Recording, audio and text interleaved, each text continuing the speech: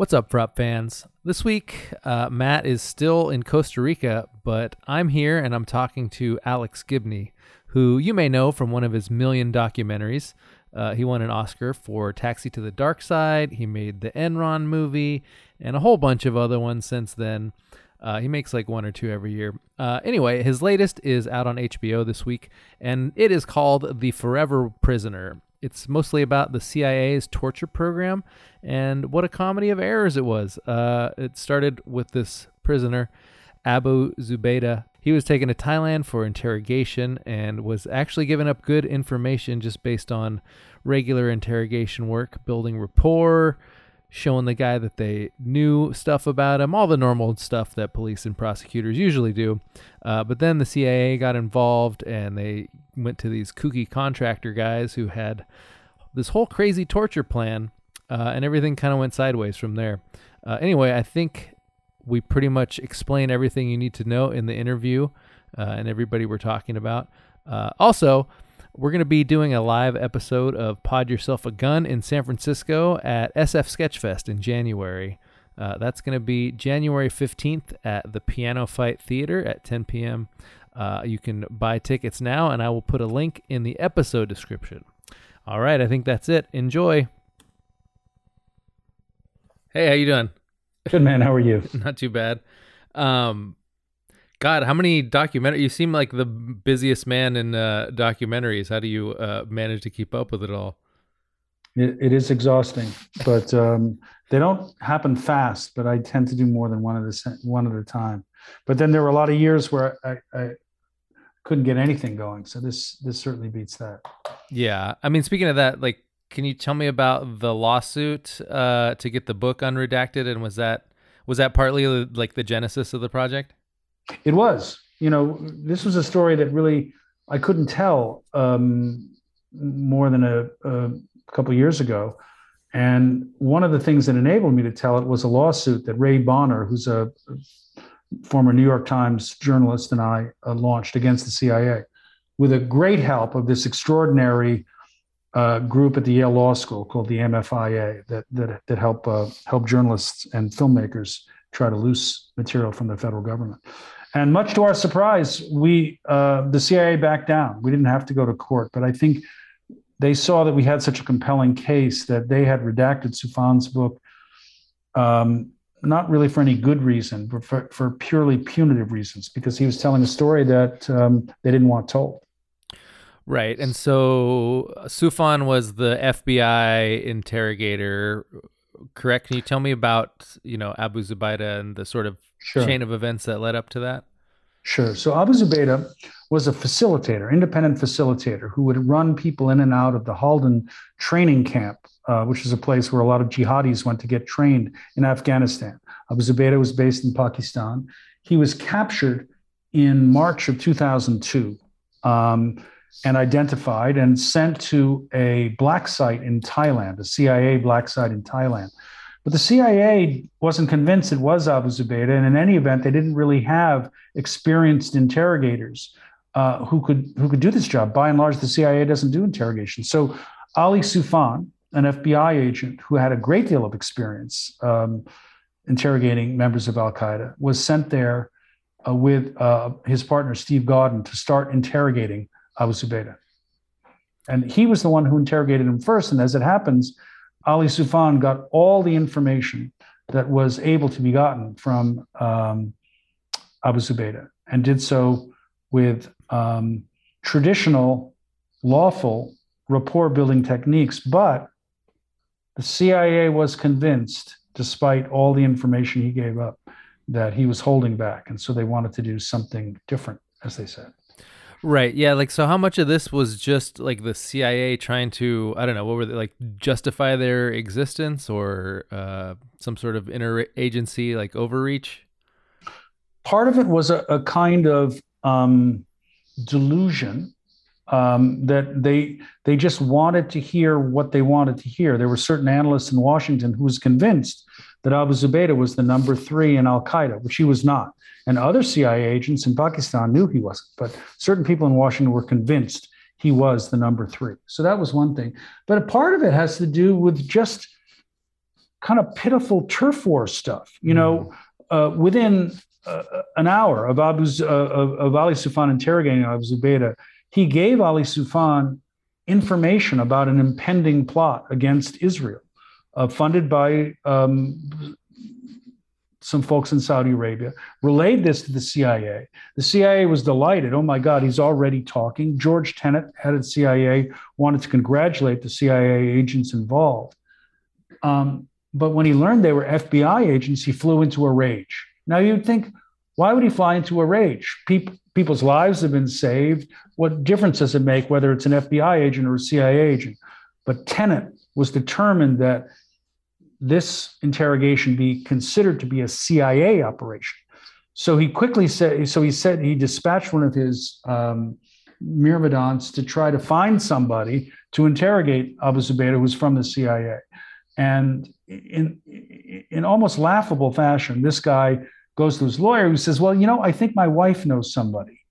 And the person his wife knew happened to be a guy named James Mitchell, a contractor that they had hired to analyze some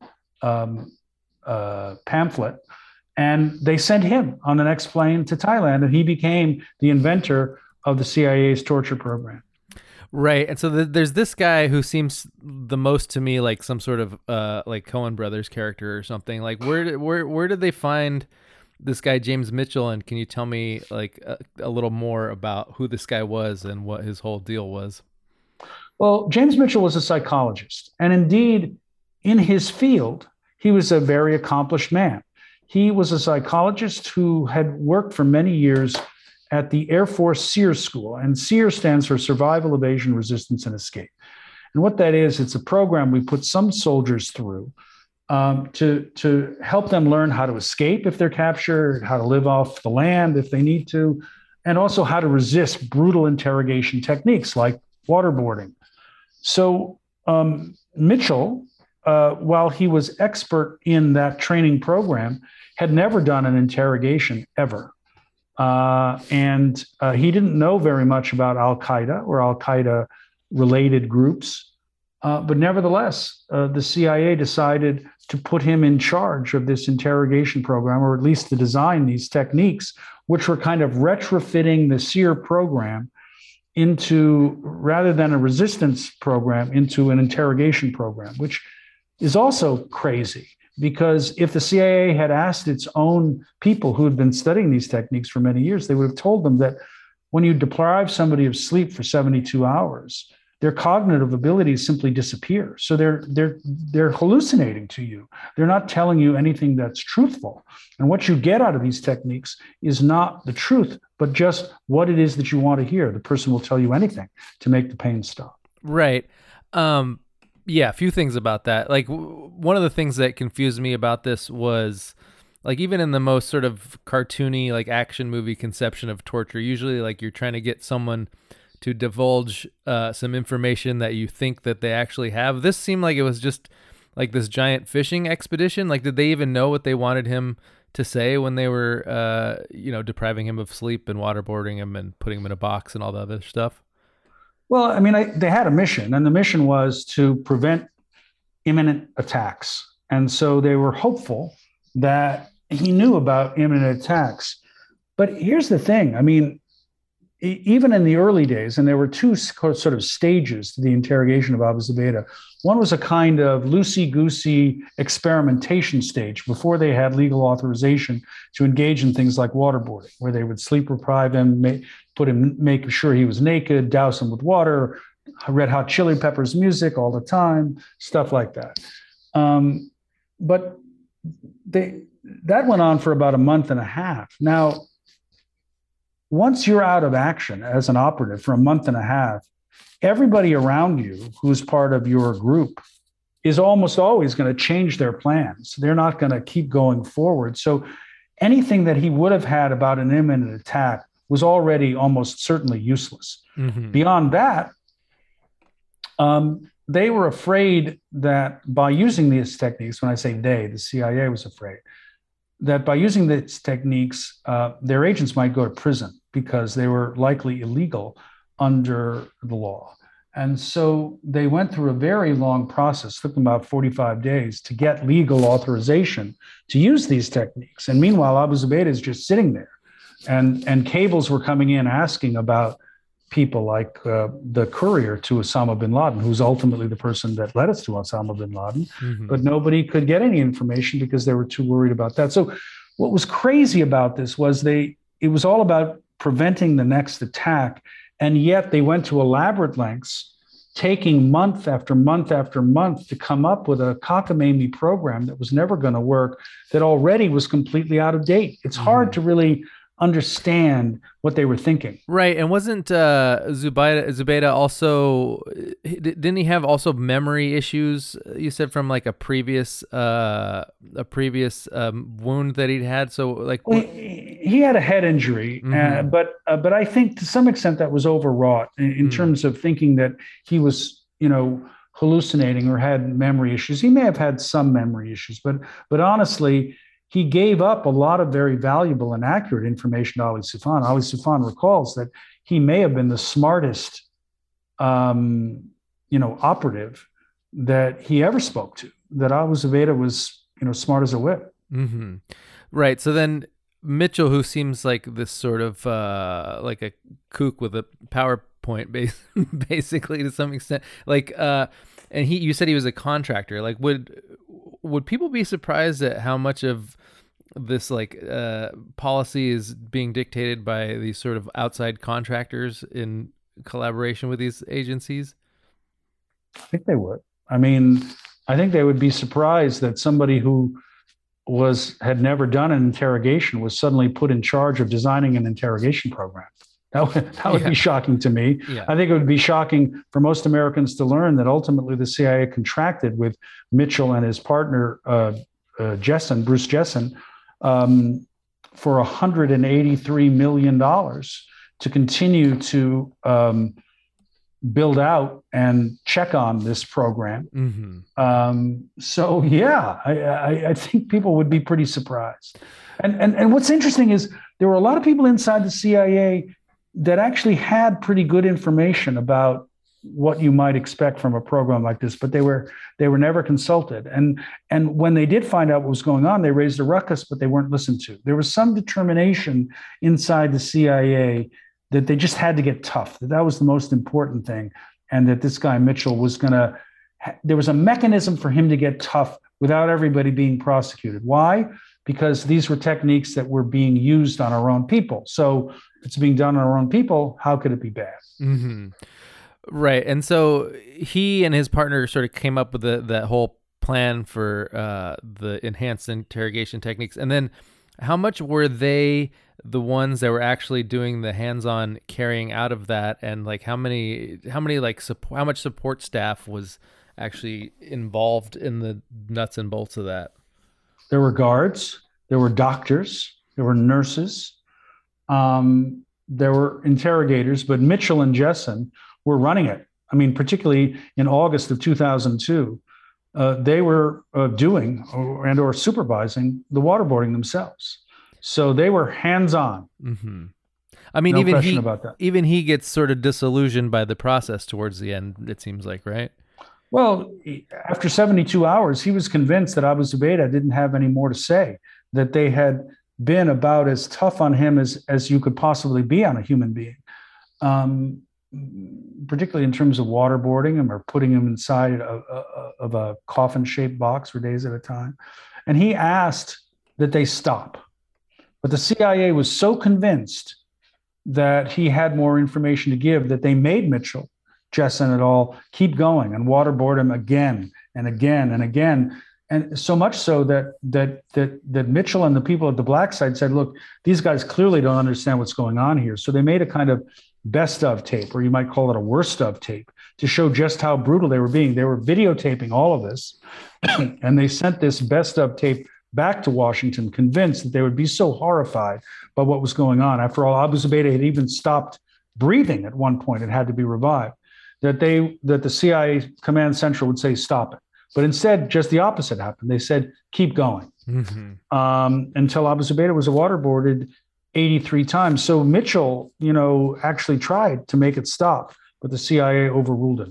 Right. And you talked about sort of the doctors and the guards and all the people that were sort of tangentially involved, and I imagine didn't get into what they were doing in order to be torturers. Were you able to track down any of these people? And I imagine you were trying to maybe find some of those people involved.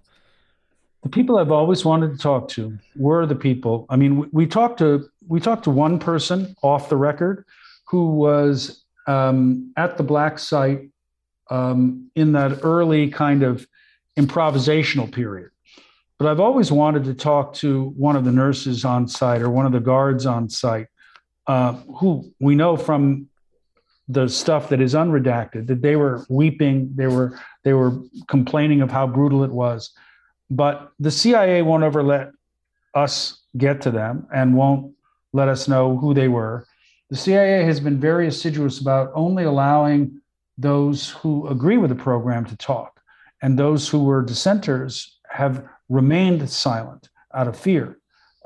So it's been a disappointment that I've never been able to get. And we know that, there's a very impressive torture report that was conducted by the Senate Intelligence Committee. We know from some of the comments there, which are unattributed, that people were very, very, very upset, but we don't know who those people are. I've always wanted to talk to them. Do you have any sense of what they are afraid of if they would come forward? Well, their information, their identities are classified. So if they were to say I was there, they could potentially be prosecuted. Also, some of these people have, the way the CIA often does it is you get contractor contracts going forward that depends on a certain level of classification. That is to say, you have to be your security clearance and so forth and so on. And that would be jeopardized, of course, if they were to talk to a member of the press. So they risk prosecution and loss of livelihood, right. And that keeps them from talking. So even after all this is done, the CIA sort of has like a vested interest in promoting the idea that it worked and it was always like a good thing. How closely did the CIA work with like the people who made Zero Dark 30, and what part did they play in some of the media's portrayals of that program? The CIA has tried very hard to create a narrative that this program was a real winner. That is to say, it got great actionable intelligence and that nothing illegal or untoward was ever done. They cooperated vigorously with the makers of Zero Dark 30, and there are a lot of cables which have been, unearthed by Jason Leopold and others that show the degree of extraordinary cooperation that the CIA gave to that filmmaking team. In addition, there's four key people from the CIA who are featured in this film: George Tenet, former head of the CIA; Jose Rodriguez, former head of the Counterterrorism Center; John Rizzo, former acting general counsel of the CIA; and the contractor, James Mitchell. All four of them wrote memoirs about the interrogation of Abu Zubaydah. All four of those memoirs were ghostwritten by the same man, Bill Harlow, which gives you some sense of how carefully and assiduously they cultivate this narrative. Right. And like in doing this project where you're being critical of the CIA, have there ever been times where you were maybe like scooped by other filmmakers who were cooperating more with the CIA and in terms of trying to get their narrative out there? Well, I would argue that, I way back in the day when not long after I made a film called Taxi to the Dark Side, I had a public printed exchange with, about the making of Zero Dark 30, because it seemed like, they presented it as if they had gotten the truth. And that everybody else had just got it wrong. And I vigorously objected to that. But part of the problem was, and that's one of the reasons I made this film, was that we couldn't get our hands on information or testimony that would refute them. And that's why we sued the CIA to try to get Ali Soufan unmuzzled. Right. And he's still in Guantanamo. And when you say he, you mean Abu Zubaydah. Right, yeah. And I mean, one of Obama's promises was that he was going to close Guantanamo. Has there been any movement on that? And why is it that when presidents say one thing on the campaign trail and then they get in there and suddenly it's not a non-issue anymore? What is holding them back on that?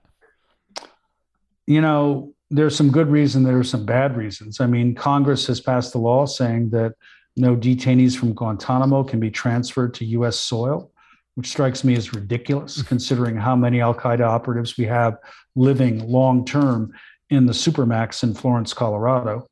But also, I think there's a political cost to be paid. As soon as you say, well, we're letting go somebody from Guantanamo, people say, whoa, once again, we're soft on terrorism, which is bullshit in my mind. But to politicians, they pay attention to that stuff.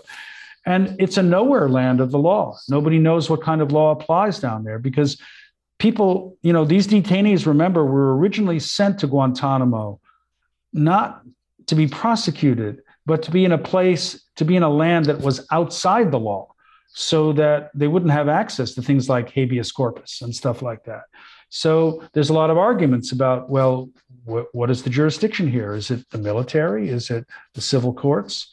It's a mess. But it's a mess that could be cleared up, I'm confident, by a chief executive, a president, who is determined to move past the kind of cheap sloganeering that might result if he tried to shut it down, because it's tremendously damaging to the United States of America. It stands as a great symbol for all the terrorists in the world that the United States is utterly hypocritical. I think in the movie, Gina Haspel, who ended up being the chief of the CIA, she was one of the people responsible for destroying that videotape that videotape, a lot of videotapes. Remember, they were running cameras constantly of the interrogation of Abu Zubaydah starting back in April. So there were a lot of videotapes, and they were all destroyed without legal authorization. By a man named, upon the authority of Jose Rodriguez, but the person who executed that order was Gina Haspel, who then went on to become head of the CIA. So not much accountability for destroying what was likely evidence of a crime. And do you remember if that ever came up when she was being appointed or confirmed in that position? Was that ever like an issue? It did come up, and she was confirmed anyway, which is kind of shocking to me. Right. And then of the people that were, part of this, like Alberto Gonzales and some of the Cheney's lawyers, did anyone ever seem to have any professional consequences from any of this program? Not really. I mean, this is one of those cases where you'd have to say who's been held accountable for this, and you'd have to say no one really. Who's been held accountable? Have any charges been leveled? Have there been any professional consequences for anybody involved in this program, despite the fact that it was a group of people, and a rather large group of people, who went overboard to try to legalize a system of torture that was utterly immoral and got absolutely pitiful and terrible information. And then destroyed evidence of potential crimes. And yet they all walked. So it's kind of shocking that there hasn't been any sense of accountability. That's one reason why, there was as we were talking about before, there was a torture report that was released by the Senate Intelligence Committee, but it's a very small portion, heavily redacted, of the torture report that has been released. I would hope that some larger consequence of this at some day in the future would be the release of the full report. So we really know entirely what happened with all its mistakes, its egregious stupidity, and the damage that's been done to this country, so that we never go down this road again. Do you ever feel caught between having to choose whether to make like a moral argument against it and having to make like a material one? Because there's like the moral issue of torture, but also the idea that it doesn't work either. I think both are perfectly valid arguments. I mean, I, I probably shouldn't say this, but if it was definitive that torture worked every time, and by inflicting pain on one individual, you could save the lives of thousands, that might be a moral argument for it. But it's never been proven that torture works at all. In fact, it's just the opposite. All of these techniques are designed to make somebody say exactly what you want them to hear, not to tell you the truth. And as a result of these lies, there have been terrible consequences. The guy who was captured just before Abu Zubaydah, a man named Ibn al-Sheikh al-Libi, was sent by the CIA to Egypt to be tortured, where it said, ask your questions in the morning, you get your answers in the afternoon, rather cynically. And he gave up some information that linked Osama bin Laden with Saddam Hussein. That information was used by Colin Powell when he went before the United Nations to make the claim for why the United States should invade. And then not long after, the United States invades Iraq, which had disastrous consequences. It's revealed that actually Ibn al-Sheikh al-Libi just said what it was he thought we wanted him to say, that it was false. He recanted. There was no connection between Saddam Hussein and Osama bin Laden. So there is inevitably a moral argument. You should not treat people who are under your total control with such abuse. And there are laws and statutes that are observed worldwide, including the Geneva Convention. So yes, there is a moral argument. But two, it's clear that torture is not an effective means of gathering good, actionable intelligence. Right. Well, I appreciate you talking to me, and I hope lots of people see the movie, and thank you for making it. Thanks, man. Much appreciated. All right. Take care. Take care. Thanks. Sure.